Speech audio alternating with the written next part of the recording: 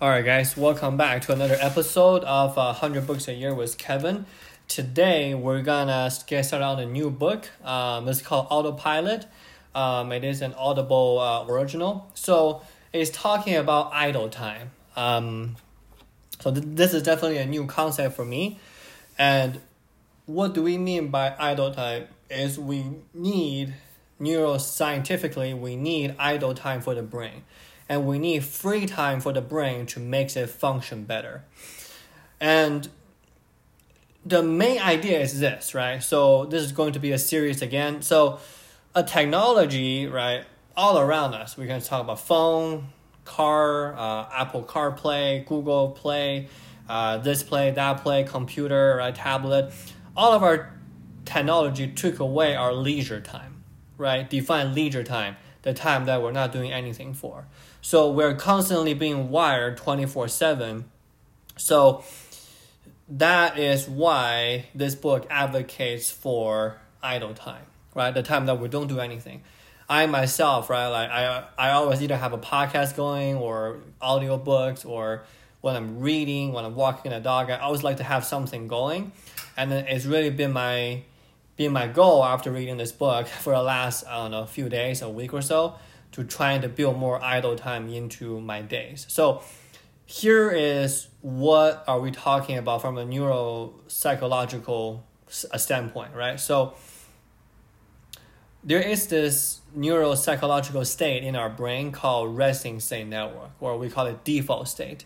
So back in 2001, this is where we first discovered this. So this region of the brain is interesting because it came alive when we were not active, or when we're not doing anything, then this brain part become active. And then we can actually use our MRI test, right? For the brain test, we can actually see that whenever we are doing something cognitive to it, then this area of the brain will not light up. And then whenever we're doing something cognitively, and then the brain activity will actually go down, right? So this resting state network includes wondering, includes daydreaming, includes a spacing out, includes just not doing anything, just letting time pass, right? Like we call it chill. Now, this idea of a default network or the resting network is actually not a traditional neuropsychological ideas.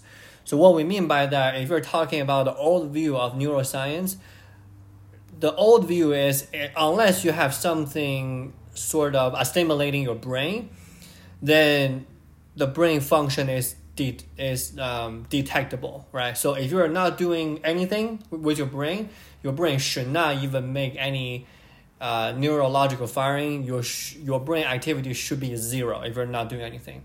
And this turns out to be wrong. Our brain is actually perpetually and spontaneously active, right? So this is actually just a discovery of our new century, right, in early 2000s. And in Eastern culture, right, we have the Buddhist culture, right, the monk, the meditation, and the Western we have just kind of like constant filling it with ideas, with working, with keep us busy, right? We see work as the number one thing that we have to do, right? So we have this kind of a compare and contrasting side of things right there. So in reality, what we're trying to do is we're trying to challenge the current moment, right? Because your brain is actually busy, let's say you're in a working day, you're busy responding to an email or pings from your phone or instant messaging or text or talking to your boss. So we needed for this type of behavior. Okay, let's rephrase this whole thing because I think I can explain it in a better way. So if we are thinking about moment by moment attention, right? If we're approaching brain activity in this way, so what that means is from a evolutionary biologist perspective, we need this type of moment by moment alert to avoid predators when we were hunters and gatherers, right? When with ancient human beings.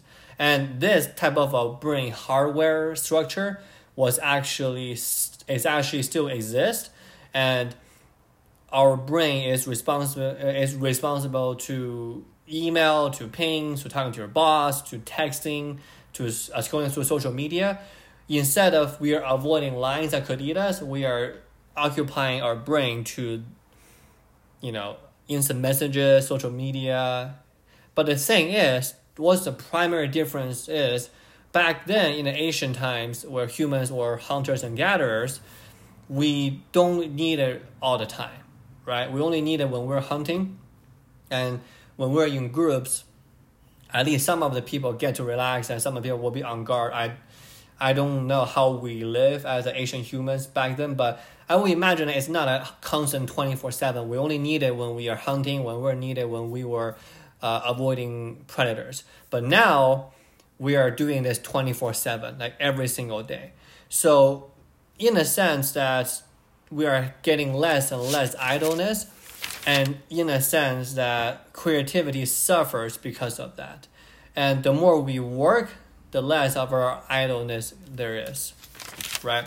And the last thing I want to talk about is why idle time is being considered as evil, as something that we should avoid, right? Because the book actually went all the way back to the Puritan times, right? It was a mid-century Western society where the Puritans believed that hard work is the only way to serve God, right? So the religious powerhouses during the day, right? The theologians, the church leader, they all believe that everybody should be productive because that's the only way to serve God.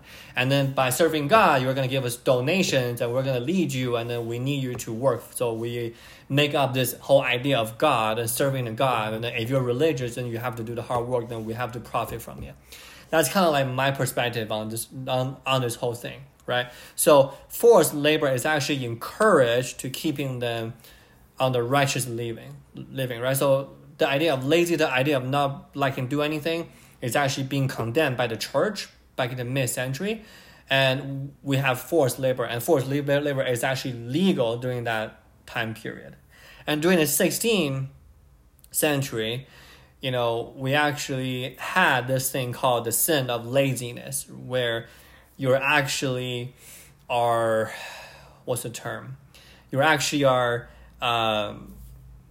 being frowned upon, and it's actually, they created like this whole social construct of being lazy, and that's a sin, right? And so is the Lutherans, all that fun stuff, right?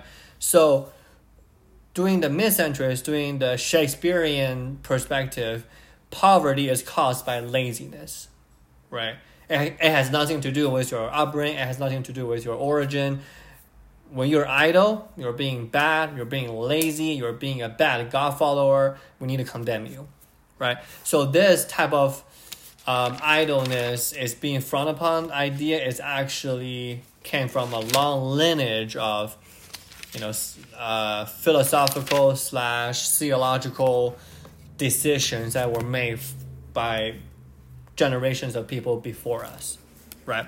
So today, I just want to do a quick introduction on idle time, and we're probably going to do one more episode on this, diving a little bit more deeper about what do we mean by actually having a default network, and what do we mean, how does our brain really operate within that sense. All right, guys, we're going to call it for today. If you like the podcast, give us 5-star to whatever you listen, and subscribe, share it with your friends, and then we'll talk to you guys tomorrow. Alrighty, bye.